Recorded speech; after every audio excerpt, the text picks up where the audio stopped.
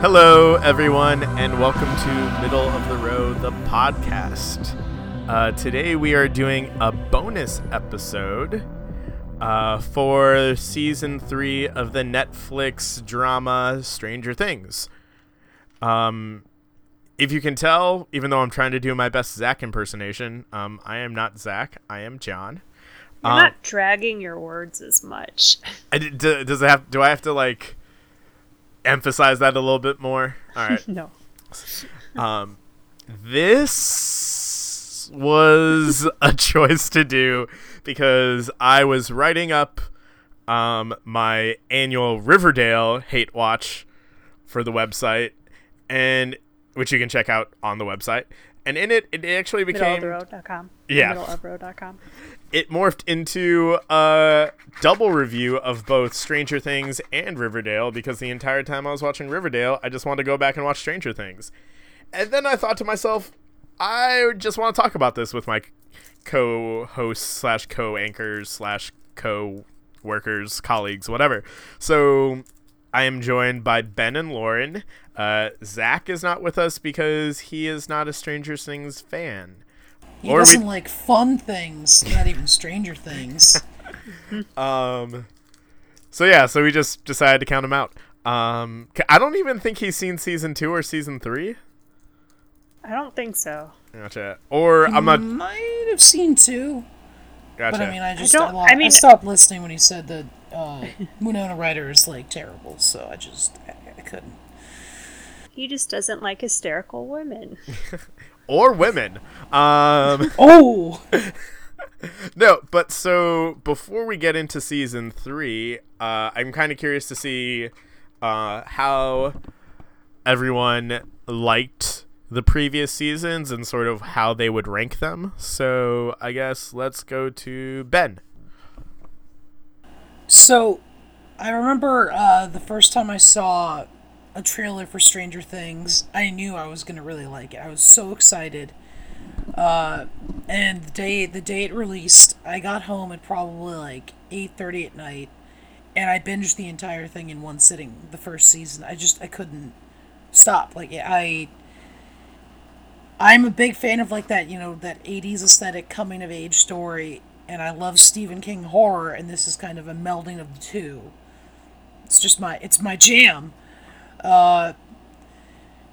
Season 2 wasn't quite as impressive as season 1, although I still really enjoyed it, and I think it did some great stuff building up other characters who didn't get a chance in the spotlight the first season. I think Stranger Things as a whole has some of the best character development in any show I've seen, and overall I'm just a huge fan of the show. It's probably in my top 5 TV series of all time. Lauren. Yeah, I can agree with a lot of that. I don't know where I'd rank it as my all-time favorite TV shows. That feels like a thing I'd have to sit down and think about for a while. But I'll say, like Ben, I made the horrible choice of starting the first season of the show at 10 o'clock at night or something, and then I proceeded to watch the whole season, because it was just, I don't know, there's like, TV-wise, and especially on Netflix at that point, there just wasn't anything like it, or nothing too comparable anyway. And so, I just got so invested. I will say, I also love a lot of the characters, though I think Jonathan could have a little more character development. I don't know. But, I don't know, I just loved it. And season 2 was a small step backwards. I did like it, but I was just kind of bummed that 11 just got cut out from the rest of the team, and it has the infamously horrible episode. Oh, I was going to say, isn't that your favorite episode? But, no. But, so, if I were to rank all 3 seasons now, I'd have season 3 would actually be my favorite, then season 1, then season 2. And we can get into why. I would agree with that ranking. After you talk about your stuff, John. I would agree with that ranking, too. Yeah, so we are all in agreement, so this will either be an awesome episode or a really boring one. But yeah, that exact sequence too, I think. I didn't mind season 2 as much as a lot of people. It had the Elle goes on like Elle backstory episode, which was kind of disruptive to that story, to the other storylines that were happening. But I liked aspects of it with, I think, looking at the relationship between Elle and Hopper as now like father and daughter, and like sort of all his fear now trying to protect her and keep her safe. And then I also think Noah Schnapp in season 2, I mean, he was gone for a majority of season 1, so like season 2 they really had to give him something to do, I think, and I think they did, and I think he did it very well. Yeah. Oh yeah, because he played like this in between of like someone who's like constantly afraid because of this malevolent force that only he has a connection to, but then at times because he's possessed, like lets him take over sort of, and like I don't know, there were times during some of the ending parts of that season where like he was terrifying. Like I've never seen The Exorcist or anything like that, or any of those like the new kind of like possession films like The Haunting or The Conjuring or that kind of stuff, but he was truly terrifying in those scenes. Yeah, and season 2 also gets a big hand for giving us the Dustin plus Steve relationship. This is true too, yeah.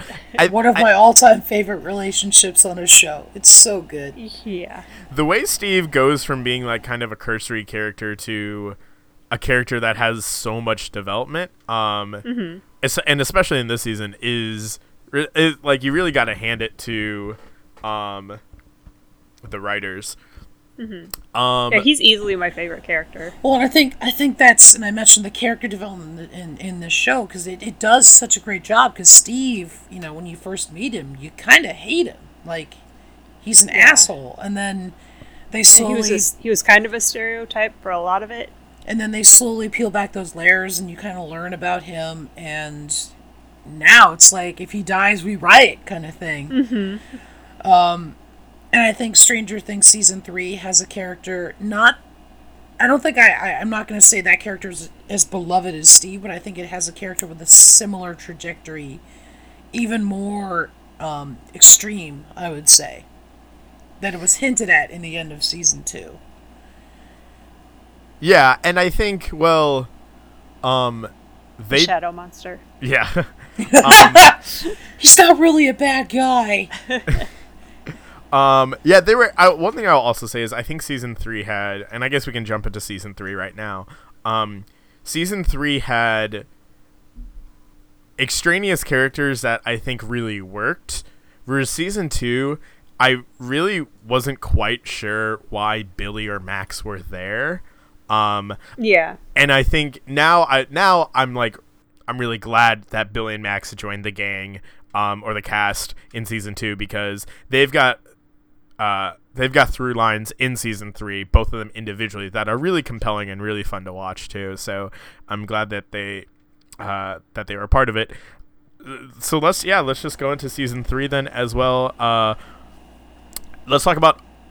Well, I guess we talked about overall thoughts. We're jumping in with spoilers then. Yeah. Okay.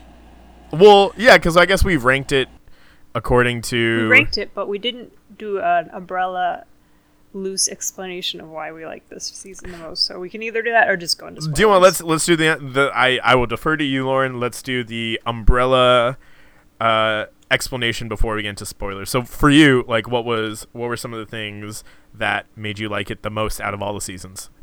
Okay, I'll say the first 10 minutes of this episode, like season 3, episode 1, I was super worried because it starts out with a lot of CGI. Yeah, and you were texting me all that too. Yeah, and I was just like, oh no. First of all, I don't want it to be this show with a ton of that. And we probably just blew the entire CGI budget. Luckily, that was not the case, and the monster of this season looks amazing. But, so it was that. And then it panned out to Russia, and I got super upset because I didn't want the show to become this thing where we were like, it was like a world thing happening now. Like, I don't want the Reds to be in this, guys. But then, like, luckily the season won me over because it did it kept the small town feel to it.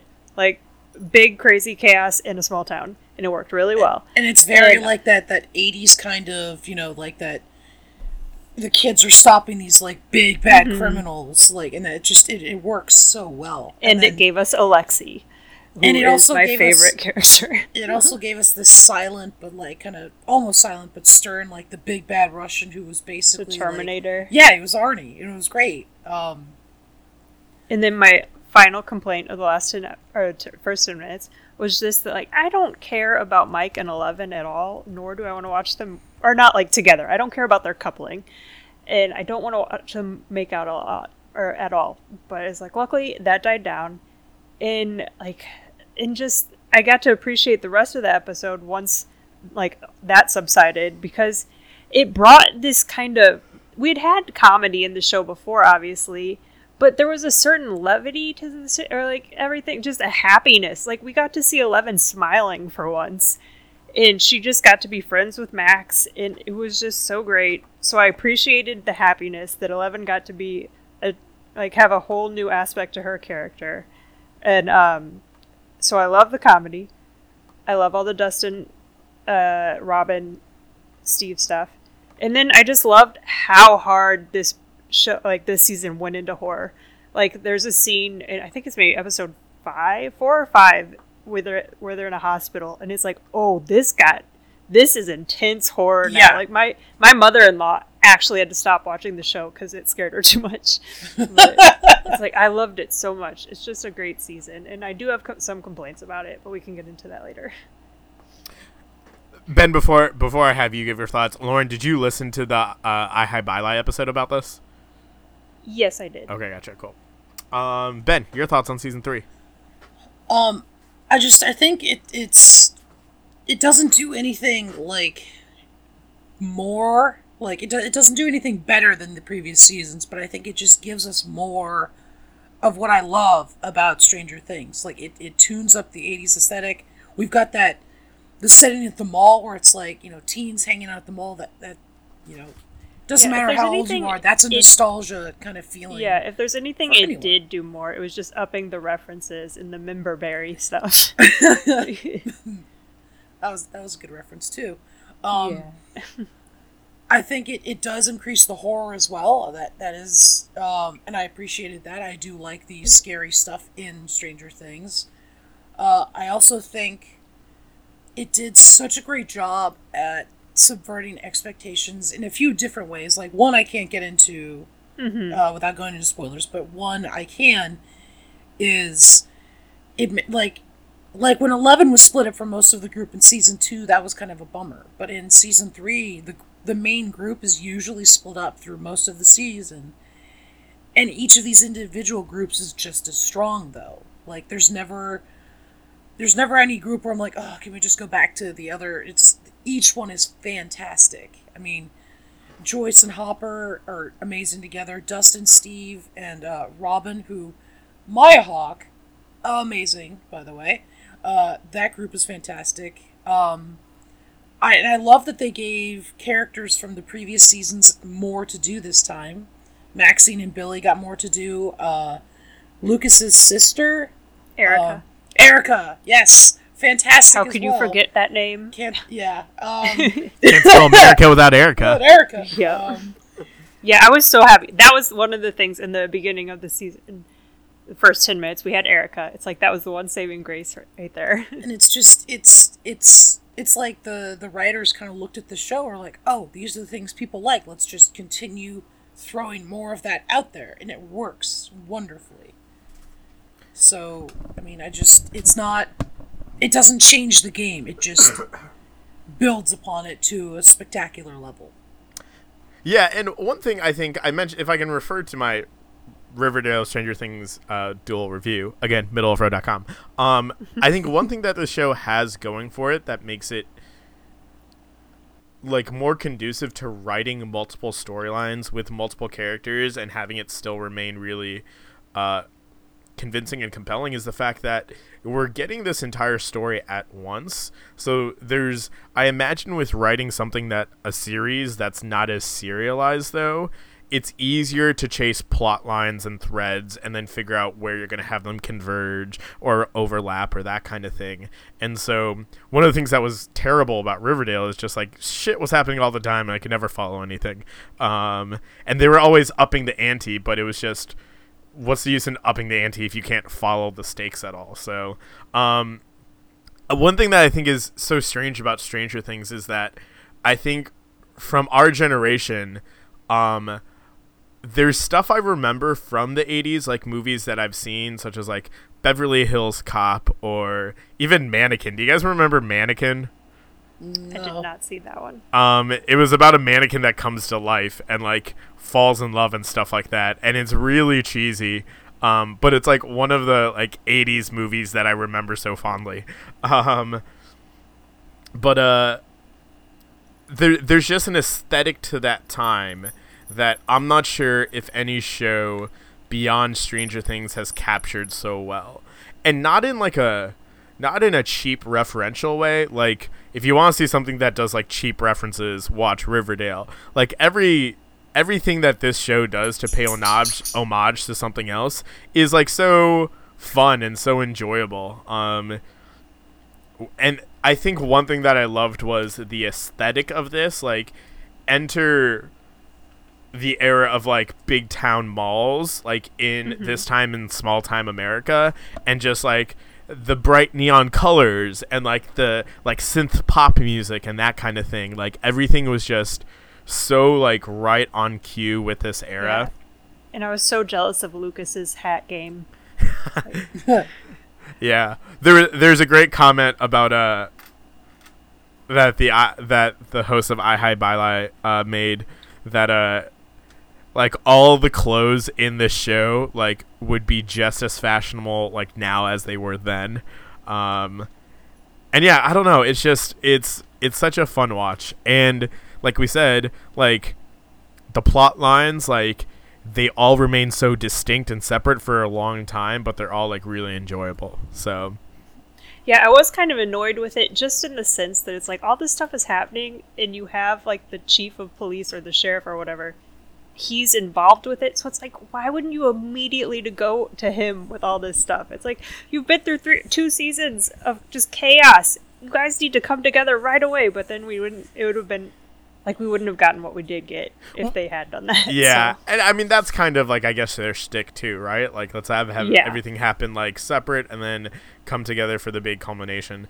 But I will say also, like, I think they gave like a very, like the plot line surrounding with Hop and Joyce or whatever, I think they created that plot line very like, organically. So it made sense of like, yeah, we could try to go for the chief of police, but we literally haven't been able to get in touch with him for however long. So and I will say I was a little disappointed with Hopper this season, just because for starters, he doesn't necessarily like believe Joyce right away, even though they've been through so much.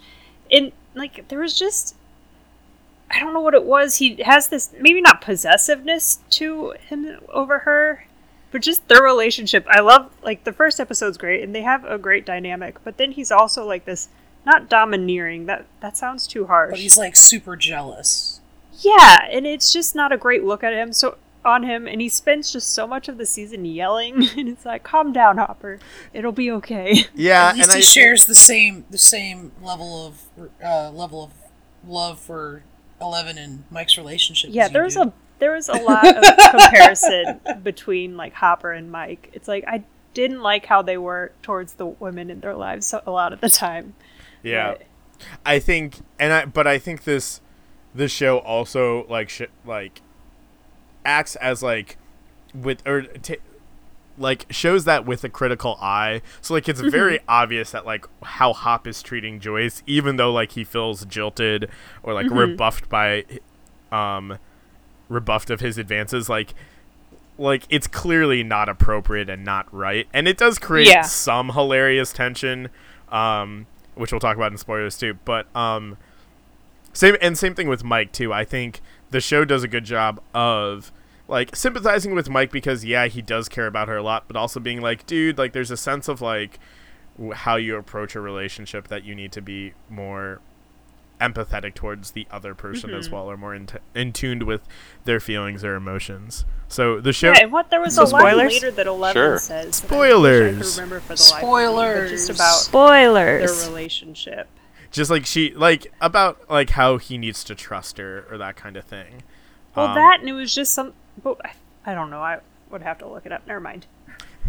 So it looks like we are all across the board big advocates for Stranger Things. So before we get into spoilers, you should probably pause the episode, go binge watch the 3rd season or all of them if you haven't seen any of them, and then join us for spoilers.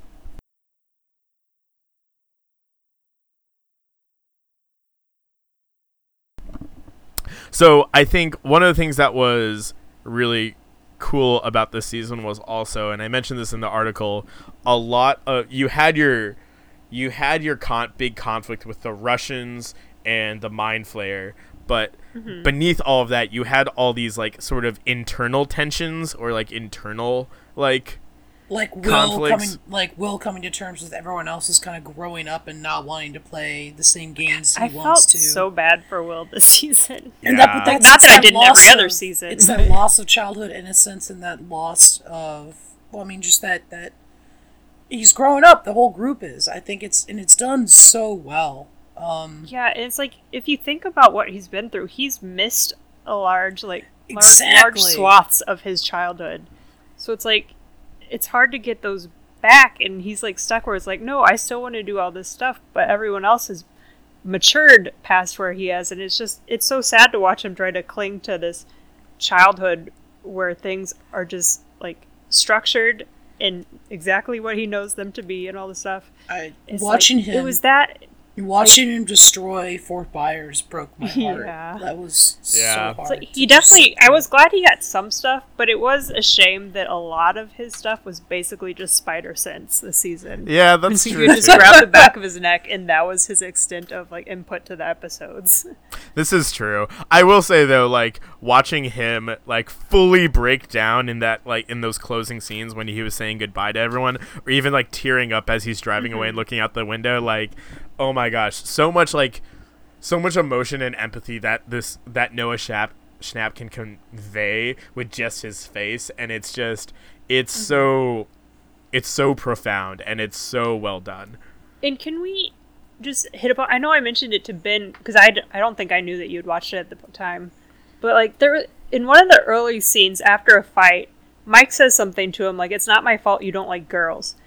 So are we supposed to believe that Will is or he's gay? Is that what they were trying to say, or was it just like that you're just not interested in girls right now? I think they broached it before with like bullies calling him. They called him poor, like bad terms. I think they called him the F word. Yeah. Yeah, they did, and it's like I didn't know if that was just boys being jerks and like belittling someone else in that way, or if we're supposed to believe that is part of his character. It's weird that we don't get to explore that further than this one little outburst. Well, and what is it? There's also the mention in season 1 where Winona Ryder's talking about her ex-husband and talking about how like Lonnie would always also like would always say that about him too, like he was a queer or something like that. Mm-hmm. I think it's kept like a little bit ambiguous, but I do think it may or may not lean that direction because immediately after he says that, you see Mike get really like sympathetic and really like, oh my gosh, I'm really sorry, like it's a good campaign, we should keep playing or whatever. And so I think it's something that the rest of the D&D gang or party are tuned into and like recognize that like and possibly Will isn't even 100% on it himself. It would just be, I hope at some point they do actually explore it more if that is the case, because it was just such an odd moment that was like there for a second and then it never came, like I didn't know if I just read into it or what. Well, and even if it's not the case, the fact that like they are aware that like when he gets made fun of that fact, it really hurts him. And so just being aware of his emotional like gauge and temperature or thermometer, like I think it's still pretty ambiguous at this point, but it'd be interesting to see. Or even the comment like when when Jonathan like wakes up late for work in like the first or second season or first and second episode, and is like rushing out the door, and Will just makes the comment like, gross, and and Winona's like, I think it's you'll think it's romantic when you fall in love, and he's like, I'm never gonna fall in love. Yeah. And it's I just love like I love her reaction in that moment. Like, she's not at all upset with her son for having a girl sleepover. She's just like, oh boys. yeah. It's like, this, I recognize that this is gonna happen, and yeah, go for it. Can I take a moment to acknowledge another actor who I think didn't have as much time as some of the main characters, but did a phenomenal job portraying their character, and that's Dacre Montgomery as Billy. Yeah, that's a character who I was hoping we would kind of get some sort of like, you would understand why this character. I mean, this character is a bully. He's a jerk. He's done really shitty things. He's a racist, abusive brother. But then he's not a great dude. And then you see his life and what it's been like, and the only person he's ever really cared about is gone in his life. And I think deep down he does care about Max, but he doesn't know how to express it. And his moment of redemption, that last defiant stand against arguably the biggest bully in the show, is just such a powerful moment, and I think it's done so well. Yeah, I felt so manipulated in that moment, because it's like, I was seriously tearing up for Billy, who's like a garbage person. Exactly. It's like, show, why are you doing this to me? I would say that the episode devoted to kind of his backstory and like the resolution of that plot line was far more emotionally satisfying than, say, like the dip back into Elle's backstory, I think. Yeah, he did an amazing job, both in like just like the physicality of like portraying like someone who's like struggling through like the physical restrictions of like being possessed and like having the sun beating down. Like, he just looked like he was in a terrible mood all the time, or like a terrible state. Yeah, and what was that scene where 11 had gone into what she does, where she bleeds from the nose and sees stuff. Yeah, and she's in the her house. I don't remember where it was a month ago that I watched this, so I don't remember where she was. If it was Hopper's, it was place Hopper. in the woods It was or not. Hopper's place. Yeah. Okay, but there's like the scene between them where you actually get to see like Billy, because a lot of it, Billy's just not there. Like, you assume he's just like, he's been body snatched and it's just a shell of a person. But then you see like him kind of tearing up in that scene, and you're just like, oh, this is really sad that this is happening to him, even though he's a horrible person. It still sucks. And it's like, I found it really interesting this season that they didn't ever broach the subject of, it's like, can these people be saved? It kind of threw me off that no one asked that question. They were just like, okay, this shit is happening, it's horrible, and we need to kill it all. Well, and they talked about, though, like, because they saw it in the hospital when the chief editor of the Hawkins Gazette or whatever, and the one Nick Busey's character, who I loved on I Hi Bye Jake Busey. Jake Busey, excuse me, his son. They called him the Tooth. Just because he was, it just was so funny to me, because like, I know I tweeted about it, but just like, I was sitting there like, is anyone going to try to talk to these people to like reach for the person inside? And then Jonathan just like throat stabs him. Like, oh, this is the route we're going. Okay. When I guess the idea that like, well, they're just going to turn into goop and then just get absorbed into the mind flare. I know, but they didn't know that was going to happen. Before I forget about Nancy's coworkers, I think that scene with Nancy talking about that with her mom is really well done as well. I always bounce between like not liking her mom being there and then also really liking her scenes, because the whole thing with her and Billy was just creepy and like unnecessary. But I did appreciate her scenes with Nancy. But it showed how unhappy she was with her marriage, which is really sad. Yeah. But it also showed how messed up Billy is. Like, this was before he was really even truly possessed. Like, he was screwed. Going after those MILFs. It was like it was like a Mrs. Robinson situation, which I think was like also another like homage, maybe that they were, like making to. But the thing I really liked about that is that it still felt as kind of dirty and slimy as that whole situation is. It felt really naturalistic, and it gave a lot of poignancy in the aforementioned scene that you talked about, Lauren, of like Mrs. Weaver like vocalizing vocalizing her frustrations, but then also like seeing kind of so much like integrity and like so much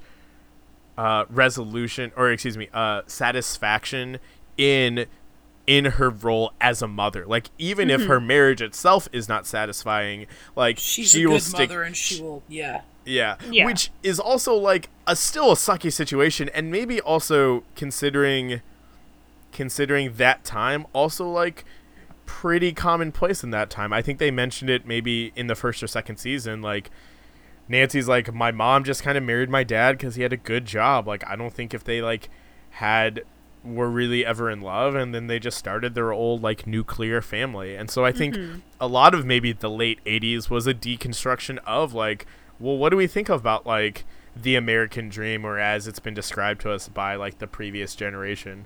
For sure. So yeah, I loved Mrs. Wheeler is another case of like how they took a very tangential character and like used them in a very poignant way that did them a lot of justice, I feel like. That one scene, Lauren, where Billy's like approaching Elle like very like malevolently, but very like very deliberately, and he's very blank stare, like he's not like emoting a lot except for like a single tear that goes down his cheek. Yeah, that was so like, good. And even just that audio, like when they played that audio in the trailer for season 3, I was just like, all right, I need this season like right away. Or even the scene of him when they put him in the sauna for the sauna test, like his violence and his intensity and his rage, like it was all completely believable and also truly terrifying. Like it was akin to the Will that we saw in season 2 that was possessed. Yeah. So yeah, you're right, Ben. Dacre McConaughey did an incredible job this season as. Yeah, and I'm so bummed that we won't get more of him. Yeah.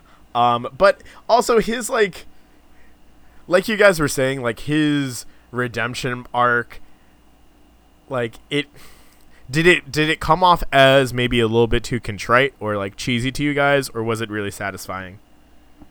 I mean, I was satisfied with it. It's still like I have to remind myself of the person he was before it all happened, but like I don't know, I did get emotionally invested in his character, and when when he was redeemed, I was so happy. I think it worked really well, because I think it shows that he had the potential to be a good person if set on the right path. And it's this incredibly challenging moment to watch, because now he's never going to have that chance. Like, I'm not saying Steve was anywhere near as bad as Billy, but Steve was kind of a shitbag, and in 2 seasons he's become a genuinely good guy, and I would have loved to see that with Billy too, But I think the only possible redemption for Billy would be something to atone for all the things he's done, would be like self-sacrifice or something really meaningful like that. Yeah, like had his character still stuck around and they had like put him in like a nicer light or something, then I would have been like, I don't know if I buy into this anymore. But because of the way his story ended, it was as effective as it was. I wouldn't mind Billy showing up like in dreams or flashbacks or something with Max. Just hanging out in her black place. Well, I would love, not with 11, but with Max. Yeah. I would love Max we'd get to see those moments with her where you can tell she cares about Billy. We don't know why she cares about Billy.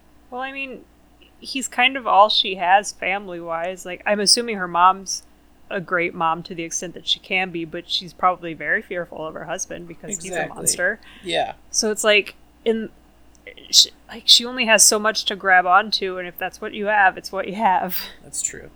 Just unfortunately, just like Mrs. Wheeler, that same kind of.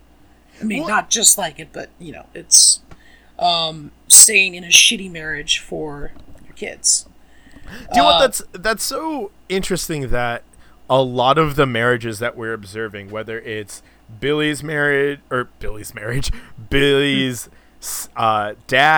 and like Max's relationship mom. and Max's mom, or like the Wheelers, and like not the same dynamic at all, but very much like the lack of emotional like weight or apathy or like spark, and then versus like, and then even the relationship, if we can touch on, like between Joyce and Hop, like it's almost like a commentary on how misogynistic the time was, even in romantic relationships, of the sense of like women just weren't really heard or weren't really treated well. Like Even Hopper's the good guy, but he's still like kind of shitty in this relationship. Yeah. And so, like, it's interesting that we don't get more time, say, with Lucas's parents, or I guess we don't even know about Dustin's dad, do we? No. I don't think so.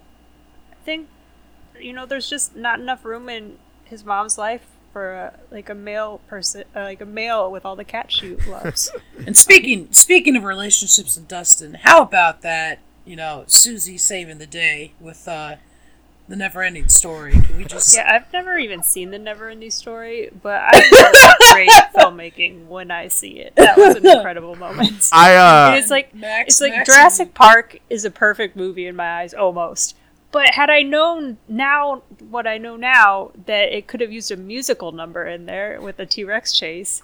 It's like, it's so good. Speaking of Jurassic Park, did you guys kind of feel like the season kind of paid reference to a few of like 90s films? Like I think that sequence with the mind flare and they're hiding behind the car was 100%, yeah. Jurassic Park, Raptors in the kitchen.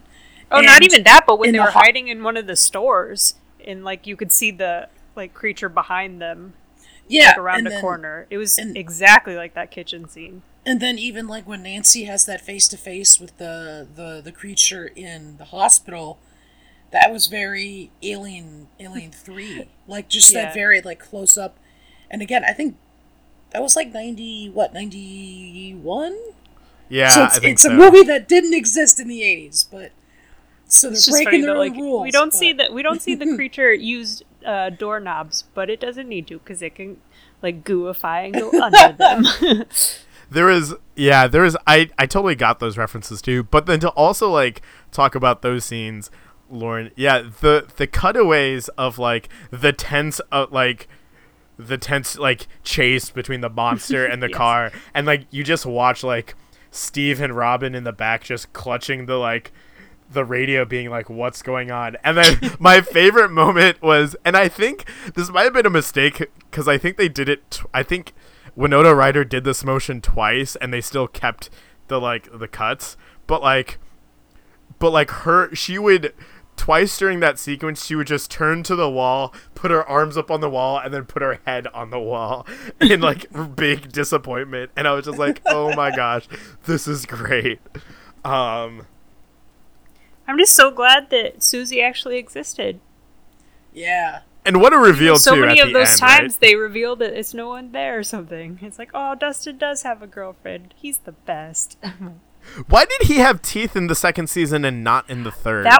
I was wondering that too. I don't know if it's like a disease or whatever he has something to do with like the firmness of bones, and like they make a comment at some point that his shoulders weren't like fully formed so he could probably squeeze through. Yeah. I feel like so true. I don't know if a lot of that has to do with that and just that maybe he loses teeth later, or I don't know. I'd have to look into it. I'm speaking without any knowledge. Go ahead. Before, we also got to talk about Maya Hawke's Robin, who Lauren and I were both talking about this, John. I don't think we talked about it with you, but Lauren is one of like 3 people who texted me about, I hate how they're just, smashing Steve and Robin together because he needs this romantic interest. And then that like reveal, everyone is coupled so often in this show, it gets annoying. And then that reveal, and it's not, it's awkward, but they're still, they're even closer friends now. And I think that's amazing. That was so well done, and I applaud the writers for throwing that in there. Yeah, and I love it because Steve, he's like, he has to take in that she's not interested in him at all. And then, like, a second later, he's making fun of her crush. And it was just such a great handling of, like, someone coming out to him. It was just, it made me love Steve even more. Yeah. And the sequences before, too, when they're just high as fuck, are also amazing. Like, he kept booping. Boop. With Back to the Future and all that too. Whoa. Oh my god, if those two people were sitting in a movie next to me, I would murder them. Yeah, I think Maya was, I think more so than Max and Billy, she was an amazing inclusion this season. They gave her a lot of emotional weight and a lot of development as like sort of this person who kind of has been like ridiculing Steve this entire time, but like actually has like really appreciated his friendship, and then with the whole like, and like ridiculed like his connection with like the, like as she says, the children. How many children do you have? But then like wants to just as quickly like be involved and be a part of it. I think I think actually now hearing you guys talk about how Steve hears how she's not interested, and then also like you said, Lauren, like responds right away to like keep things light and fresh and actually like making fun of the girl. That's also a great like contrast to the way the older adult males have treated the women in the show too, right? And it's almost kind of like this cool like commentary that like slowly over time, generations and generations, we're figuring out how we really like banish misogyny and the patriarchy from like our society, and how we like just learn to treat each other like human beings, I guess, and equals. Yeah. And like Steve, in comparison to all these other guys, I just love how little ego he has. Yeah.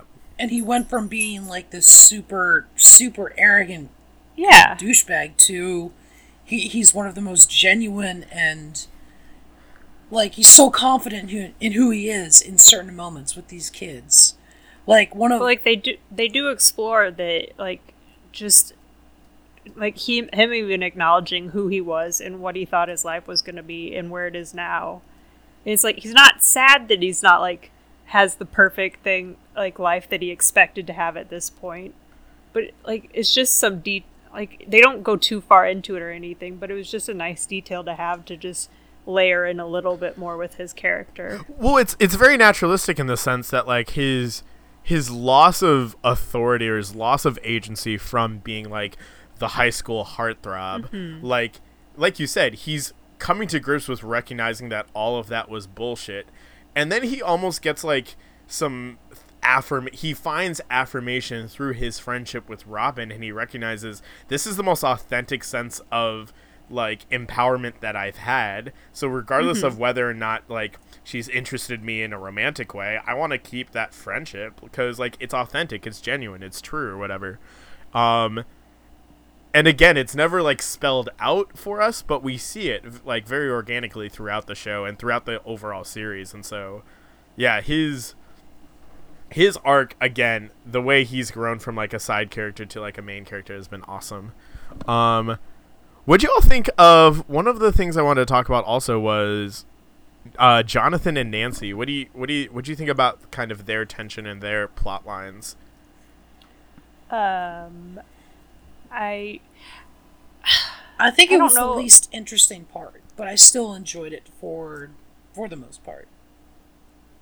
Yeah, like, I don't know if I was disinterested in it, but it's like, a lot of the times I don't know why they're together, but I don't mind that they have scenes together, and I did love that they had a working relationship, and they had a lot of great scenes together, and it was an interesting take with the argument they have in the car, where, like, she's talking about just how awful her life is with these misogynistic pigs at work, and then he's talking, like, coming at it from a completely different angle of just, like, she still has, in his eyes, she is so privileged in comparison to him. And it was just an interesting dynamic. And it's like, but why are they together? But yeah, I think I think it goes to show, like you were saying, John, like this like a generational divide in these relationships, that it's kind of these two people, like they have things they need to work through, but they are working through them, as opposed to the Wheelers, who are most certainly not, and Billy and Max's parents, who are certainly not either. And I think that's so, like, the two most genuine romantic relationships, I think, are or not even romantic, but just between members of the opposite sex, are between Steve and Robin and Nancy and Jonathan. I think with Nancy and Jonathan, like, I could be misremembering stuff, but one of the problems with their relationship is just that we don't really get to see them just being themselves together. It's like, it kind of feels like they've just been brought together due to trauma a lot of the times. We don't get to see them having fun together so much as they're always working on something, like, just I feel like dealing with something. That's true. I feel like there's a little bit of those moments when Nancy's being Nancy Drew, like when they also. Which, first of all, is not at all derogatory. Nancy Drew is awesome to be. Yeah, I think every sight gag of her bursting into the dark room and it being like Nancy, like, I thought that was great because it just kept happening. I still can't believe people don't know what a dark room is, children. Oh man, I do think, like you said though, Lauren, I do think the unexplored avenue of, like, the potentially equal weight of, like, the misogyny of, like, the 80s versus, like, also, like, the class struggle, like no one really talks about necessarily, like, sort of the poverty of the Byers family, or, like, the fact that they come from a one parent, like, working class, like, background. And it's cool. Like, I wouldn't have been surprised had they not even ever fixed that hole in their wall from season 1. Yeah, like for sure. And so it's interesting that they kind of touch on that and they have that argument in the car, but slowly but surely, like, the weight of, like, oh, we're going up against this big interdimensional malevolent force again, just kind of, like, sweeps it all to the side and being like, well, do you want, we know that we're all, like, we're good people, so maybe, like, we love each other, like, despite the struggles that we're going through, the tension. But yeah, I liked that aspect of, I think Jonathan for a long time has been sort of this, like, outside character, like, operating, like, outside of the fold, and then, like, they try to kind of, there's that scene in season 2 where, like, he goes to the party and he feels what he says, like, I'm going as someone who hates dressing up for costume parties or something like that, which, like, he's very much this anti-establishment kind of, like, anti-society kind of character. And so, like, seeing him, first of all, have this relationship with someone else is very, like, satisfying, but then also affirm, like, but I still recognize how, like, on the margins I am and how much I have to fight for, like, getting my place. And I thought it was interesting, and I hope we kind of see more of that, but I don't know how that's going to happen with the Wheelers moving away, or not the Wheelers, excuse me, the Byers moving away. So yeah, I'm definitely interested to see how they bring everyone back together next season.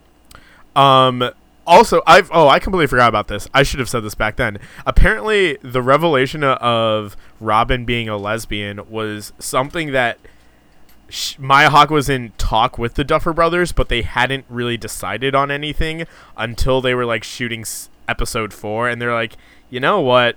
This really feels like this character is, like, a queer character, a queer person, and so, like, they made that change, like, organically together, which I thought was cool. What about so we talked about the Scoops Troop. We've talked a little bit about Joyce and Hop, I guess. What do we think about their relationship? I'll just reiterate that I did not appreciate how yelly Hopper was at her. I think overall, I still do love them together. I'm in the same boat, and I think that's probably the hardest hitting moment in the series is watching Joyce as she knows she has to give up Hopper to save everyone else, and, like, that. Does she though? Well, no, he's obviously gonna come back. Like, there's no way he won't. Is he though? We will see. And There's then no- if he doesn't, people will burn the house down. Yeah, if Steve dies and Hop doesn't come back, We riot. But I mean that it's that moment and the moment where 11 is reading his note. Just Oh my gosh. those hit so hard, and it goes to show how much you care about these characters because of how well it's written, how well it's acted, and it just. And I will say really quickly, just with another one of her boyfriends potentially dying, that I did appreciate that they didn't, like, she was still in mourning over Bob. Like, it wasn't just like, you know what happened last season, we're not thinking about it anymore. She still had it's not time like to she'd grieve be for able to move him. on. Yeah. Yeah. Although there needs to be a superhero Bob Newby and a superhero Dave Chief Hopper. Jim Hopper. Jim Hopper? Is it Yeah. Dennis? Should I I thought it was decode- Dennis. No, Dennis is an actor. Oh, that's right. Yeah, Jim Hopper, like superheroes, like side by side. But it's so. God, it was done so well. I fucking love this show. What about we kind of alluded to it. Max and Elle, their Yeah, I more was definitely growing going to bring us back to relationship. Max, because I feel like we didn't give her enough credit. You guys were kind of like talking that she wasn't the greatest character, but I loved her this season. Oh, like Max- her Oh, stuff- in Max season is two, awesome. season 2, I didn't think she was like okay. she was weird. Well, Season 3, she her- was awesome. Her scenes, starting with her scenes with Lucas, were some of my favorite. I wish we'd gotten more of those, but like the first episode with her and him together, it was just nothing but like comedy gold, and I love those two together. And But her then with I also 11 just was love, also her amazing. 11. I'm so happy that they scrapped their animosity towards each other, or I should say 11's animosity towards Max from season 2, and they're just like the best friends now. It was just a nice dynamic to see, and I loved all of Max, like, giving her pointers, whether they were correct or incorrect. And I just loved that, like, they were using 11's powers to have fun. It was just nice to see. See, Speaking of 11's powers, do we think those are gone for good? I don't know. I mean, I wouldn't be upset if they were, because there's so much of, like, a Deus Ex Machina just coming in all the time saving the day. It would be nice to have them struggle. One of my favorite moments from season 2 is when like everyone's in the cabin and they think the dogs are like closing in, and then they hear Oh, the they're just- noises on outside, Everyone gets thrown Yeah, through that a was great. window. and then Yeah.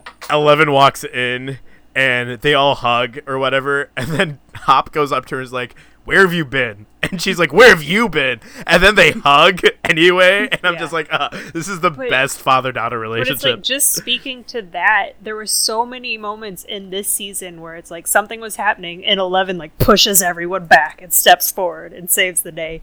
And it'll be nice if they don't have that to work with every time something goes wrong in season 4.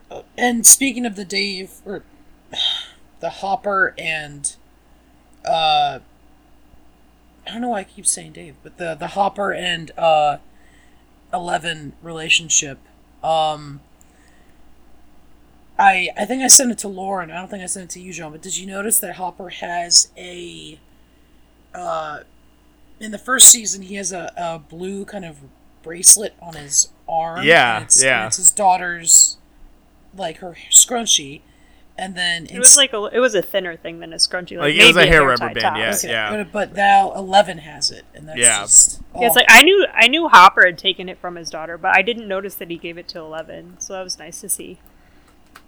Yeah, I think in more almost, I guess we could say almost more so than any character. I think Millie Bobby Brown, like, going from like a character that barely talked to then like kind of talked and kind of interacted to now like finally feeling like she's like a regular person in society or whatever, or like can hang out at a mall with Max. But I still appreciated the little moments where she's still learning, because she was basically kept in a cage with one-word answers. Like, she wasn't taught things, basically. So there's just little moments where she was like talking to Mike on the phone, and she's just like, "Do you lie?" It's just the way it was phrased was so amazing.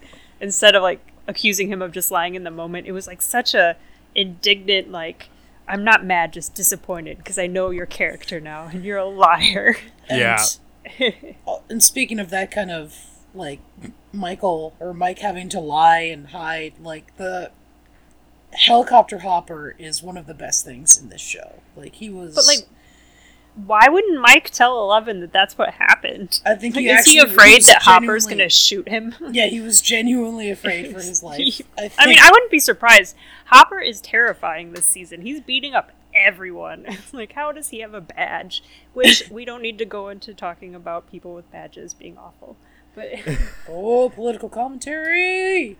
But he does. There's definitely they make him more of a brute this season for sure. like him beating up the mayor. But he has my God, moments. yeah. He has moments of, like, he has really good moments too of, like, not just physicality, but also, like, he's good at his job. Like when they're like, "Why are you letting Alexei leave?" It's like he's gonna come back. He's not gonna See, go. that annoyed Trust me though, me. because it's like Hopper doesn't always need to be right. It was one of these moments where I was kind of annoyed with it, but I was glad that Alexei wasn't leaving Well, I because think- I loved him. I think he was wrong for a lot of stuff, but I do like the fact that it's like, oh no, he knows people though. Like he's still. Oh, but like he was so proud of himself in that moment that I was Yeah. frustrated. Like Okay. I will say everything he goes, like the way he goes about doing everything though, it's so without nuance and so like in your face and just brutish that's just like it's that moment is the first moment where it seems like, oh, there is like some like talent that Hopper has for his job as a detective or a chief of police. He's not just this guy who like imposes his will on people through force. He can play some mind games sort of. I'll never forgive him for disparaging Ices though. And it does matter. Strawberry and cherry are very different. But like, I just want to talk about Alexei all day because he's just adorable. There's this scene where he's like running away from Joyce and Hopper in the forest, where he's running towards a gas station or something, but he's like giggling along the way, and it was so childish that I like wanted to just protect him forever. Unfortunately, And so when he was in his final moments were just so sad. Because he's like, oh, I get to live the American dream. This is great. And now I'm dead. Yeah, well, but speaking it's of that, and it's such a great way to like it shows how good the show is at crafting characters you love, because this is a guy who doesn't even speak English, and you go from barely knowing him to being devastated by his death in the course of 10 episodes. Was this season only like 8 episodes? I think it was 8 episodes. Even less. Like, And we didn't know him for all 8. yeah, we knew him for like 4 or 5. Although maybe? he was in the first one. Yeah, but we didn't like. He was a very like side character at that point. I definitely Yeah. didn't remember him in the first one then. Speaking of him though, what do we think of Alexei as kind of like his, like it seems like there are so many pairings in Stranger Things that that they play off of. What do we think about his pairing with Murray, or just Murray overall this season? Murray, he has this one trick pony thing of telling, I know they talk about it on I Have I Light, but it bothered me too at the time, where he's just like constantly telling people to just have sex and get it over with. It's like, shut up, dude. But to be fair, Like, he's overall, I right. do like the he's, character. He's been right on both counts so He is far. right, but it was just pointing out, like, it felt like it was pointing out just flaws in the storytelling, which is why, again, I was just so upset about Robin until it turned out she wasn't trying to get with Steve. It's like, okay, I forgive you. That would have actually been a great thing. Like, if he had met them before and be like, no, it's not going to work. Trust me. Yeah, don't tell high schoolers to bone, you perv. His stuff with Alexei was great. Like, when they're in the car. What was he called Hopper, Fat Rambo? Yeah. That was great. His outfit, his jorts, and a tank top. Yes. I remember seeing this because, like, one of my friends always used to make fun of me because I wear jorts, and that's what we call them. But it's like, they're not like those guys. Calm down. And they're nice shorts, so shut your face. But it's like, just seeing him wear those, it's like, okay, I get why he makes fun of me sometimes. But it was great. Like, I do like that character. I was definitely surprised to see him come back, but I was mostly just surprised in the sense it's like, why is, like, they're waiting for all this stuff to happen. Shouldn't he be, like, at home protecting 11 or something? but they're on this adventure together elsewhere.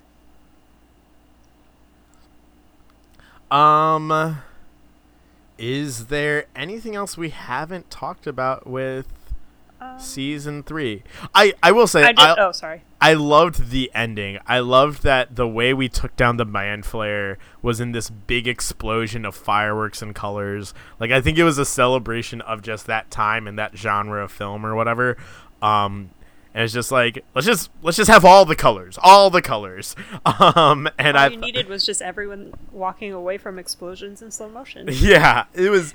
I don't know. It was so fun. It was so like vivid and like. I loved that scene where they come back with the fireworks.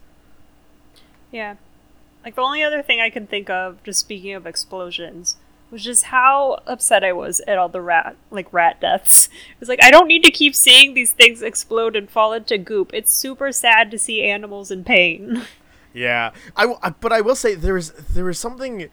There were so many memorable, like you said, like very like terrifying like images as well. Mm-hmm. So like, oh well, there was like when one of the, I think it was just the one that was in the cage when it exploded and came down. It was like it was almost forming a hand and like dragging itself along, like you see in zombie movies or like Cousin It or whatever, or the hand.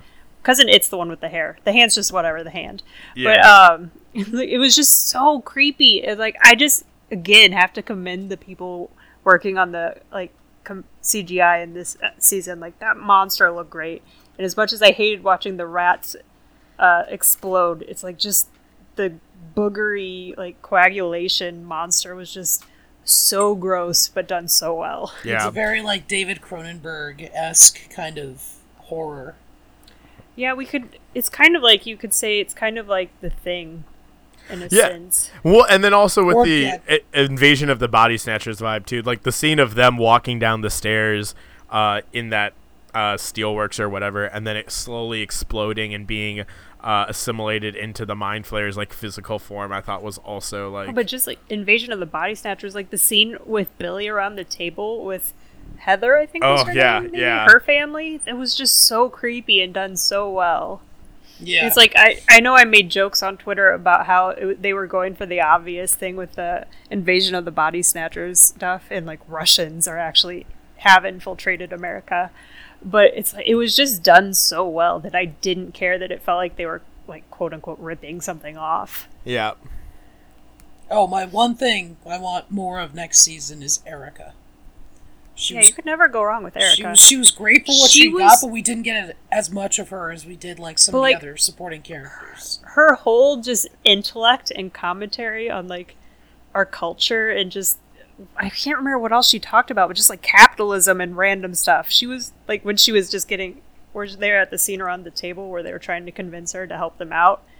It was just such a great scene for her, and I'm so glad that she got to step up into a bigger role this season. And her discussion with Dustin about being a nerd was also amazing. Oh my god, yes, the My Little Pony stuff. It was so great. Priya Ferguson, that's her name. I felt bad that we didn't actually mention her name, but she was so good.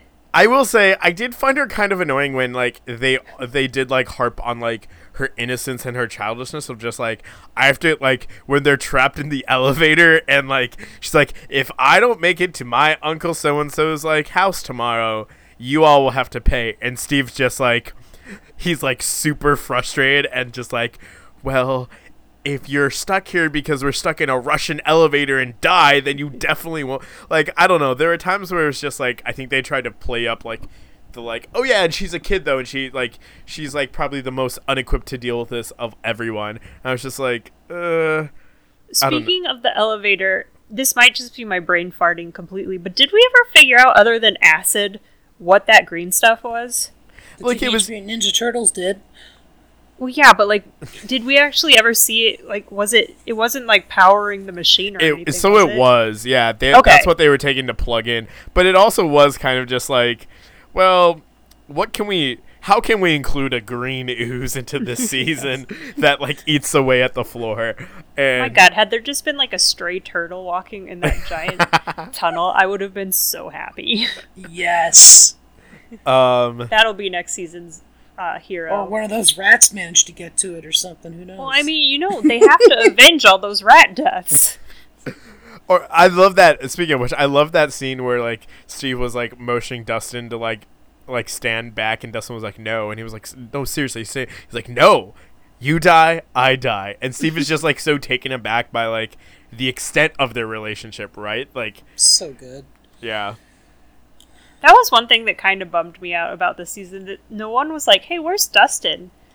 Just 'cause, like they have their core group, and it's just he wasn't there for a lot of it. But I'm glad he was with Steve and all them. But it was just a weird thing that it didn't. It's like this dude's one of your best friends. Why is no one like?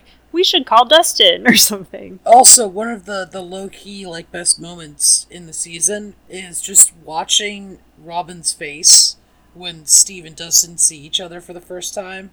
Yes. I sometimes I legit watch that scene over and over again sometimes because it's just so good. Yeah, like us just talking about this, I might have to go back and watch the season again right now. It's so good. Oh. Mm-hmm. I will say like it was kind of like a shame that like both Dustin and Will kind of had their isolating moments where it seemed like they were almost like drifting away from the gang or whatever.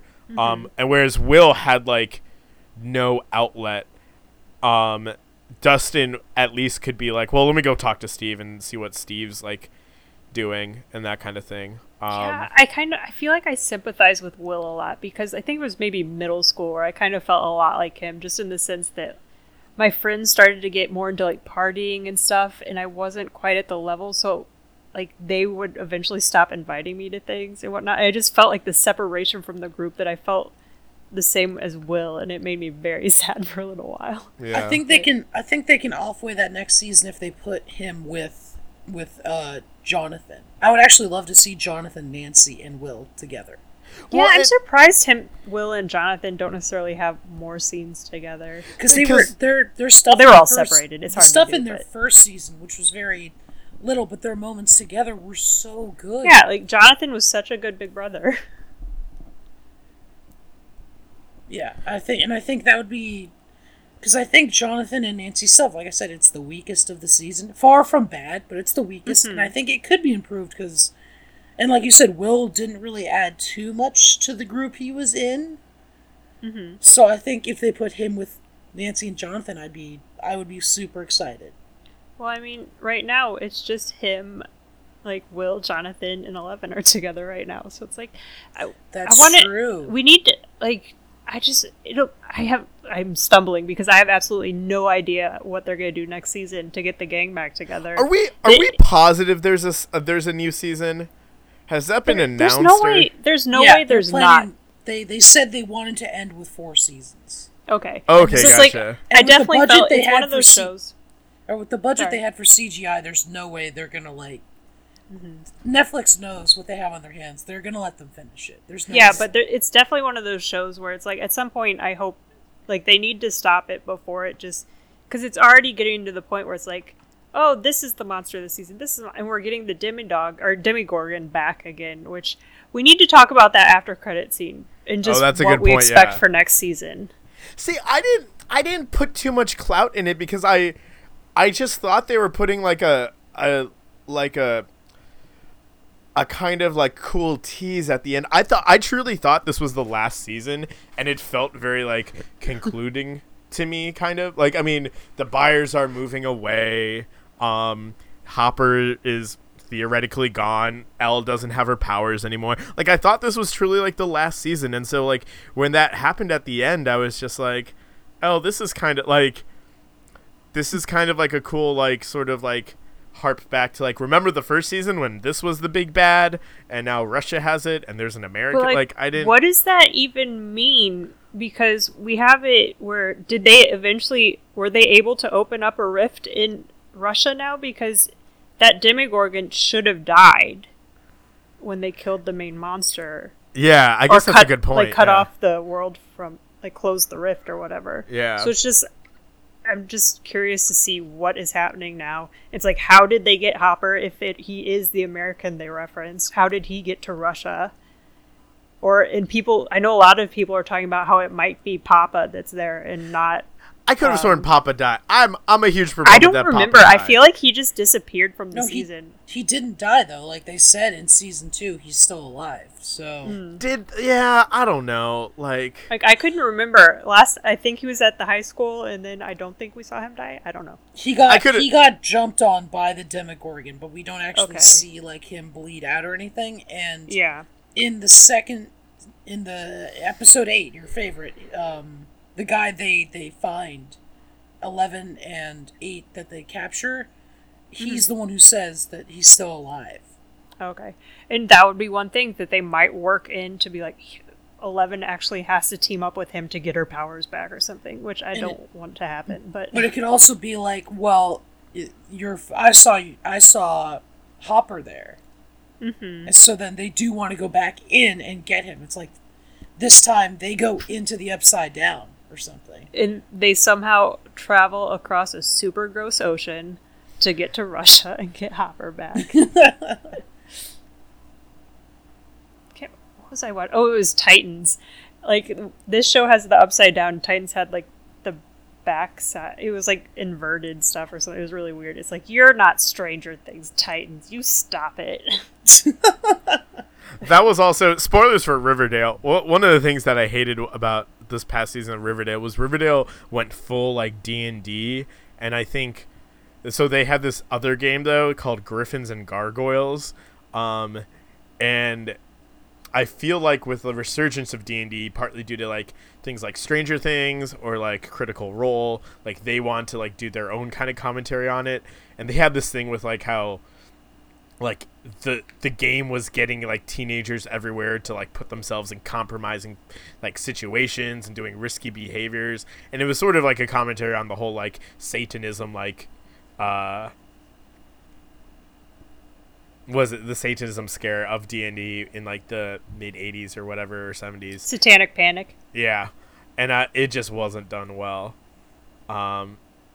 Critical Role, they had a live show this weekend at Gen Con, and they were all dressed up like goth for some reason. Like, they like to dress up for their live shows, and I wasn't sure. It's like, is this a reference to the Satanic Panic? I like it either way, but it was weird. I'm just reading. This is very interesting. So apparently like in a generation of this show, so the Duffer, this is straight from Wikipedia. The Duffer Brothers prepared a script that would essentially be similar to the series' actual pilot episode, along with a 20-page pitch book to help shop the series around for network. They pitched the story to about 15 cable networks, all of which rejected the script on the basis that they felt a plot centered around children as leading characters would not work, asking them to make it a children's series or to drop the children and focus on Hopper's investigation into the paranormal.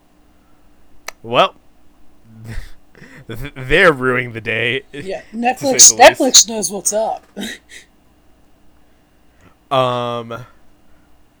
I think, are there any final thoughts about Stranger Things Season 3 or predictions for Stranger Things Season 4? Is the Demogorgon a reference to Alien 4? Where they blend, it's cloning, like, aliens with human hybrids. Is it white/pale because it's a human hybrid, and that's how it still survived? Could be. I mean, what I would hope is next season 11 finds more of her siblings. So then we have this big climactic showdown between like a full-powered Mind Flare and like 11 superpowered children. I think that would be really cool. Yeah, it's interesting to think about like whether or not that would be drawn back into the fold, because what is it, like we saw 8 and we saw 11, so where's 1 through 7 / 9? I can't remember which number it is, but there's a comic going currently that might be 6. I can't remember. I haven't read it, but they are still exploring other children. So I mean, I think that'd be very cool. Like, yeah, they realize it's not garbage like that one episode. Yeah, I mean, just like they realize that like 11 is not enough to fight to fight this thing alone, so they have to get the others. I think that'd be very cool. And again, that's a reason to bring Papa back, because he would know who they are and maybe kind of where to find them. Yeah, we'll see. Well, I just want to say that I'm glad that Mr. Clark still shows up because I always liked him. and that Yeah, he's yeah. a Weird Al fan too. Makes so much sense. Guys, keep those curiosity doors open. Just- And if Joyce wanted to date him, then that's her business, Hopper. Clearly she was just using him for his knowledge of electromagnetic fields. Yeah, but it was just nice because he's a very caring person who listens. This is true. I think that's gonna do it for Stranger Things season 3. For sure, go and watch it, and maybe watch it again because it seems like that's what a lot of us want to do. I am Jonathan Rahul. You can read my original review of Stranger Things Season 3 and its comparison to Season 3 of Riverdale on our website, where you'll also find a lot of content, and that's at middleofrow.com. You can also follow us on Twitter at middleofrow. I'm Ben Grigsby. You can find me on Letterboxd and Twitter at the Grigsby Bear, and you can find all of us on Facebook at Middle of the Row. Yeah, you got thrown off because you went behind John and not Zach this time. Whoa! I'm Lauren. I got thrown off too. I'm Lauren Heimroth. You can find me on Twitter at Beware of Trees, and you can find us on Tumblr at middleofrow.tumblr.com. Go watch Stranger Things, and I guess our next episode is technically Hobbs and Hobbs Shaw. and Shaw. Hobbs and Shaw.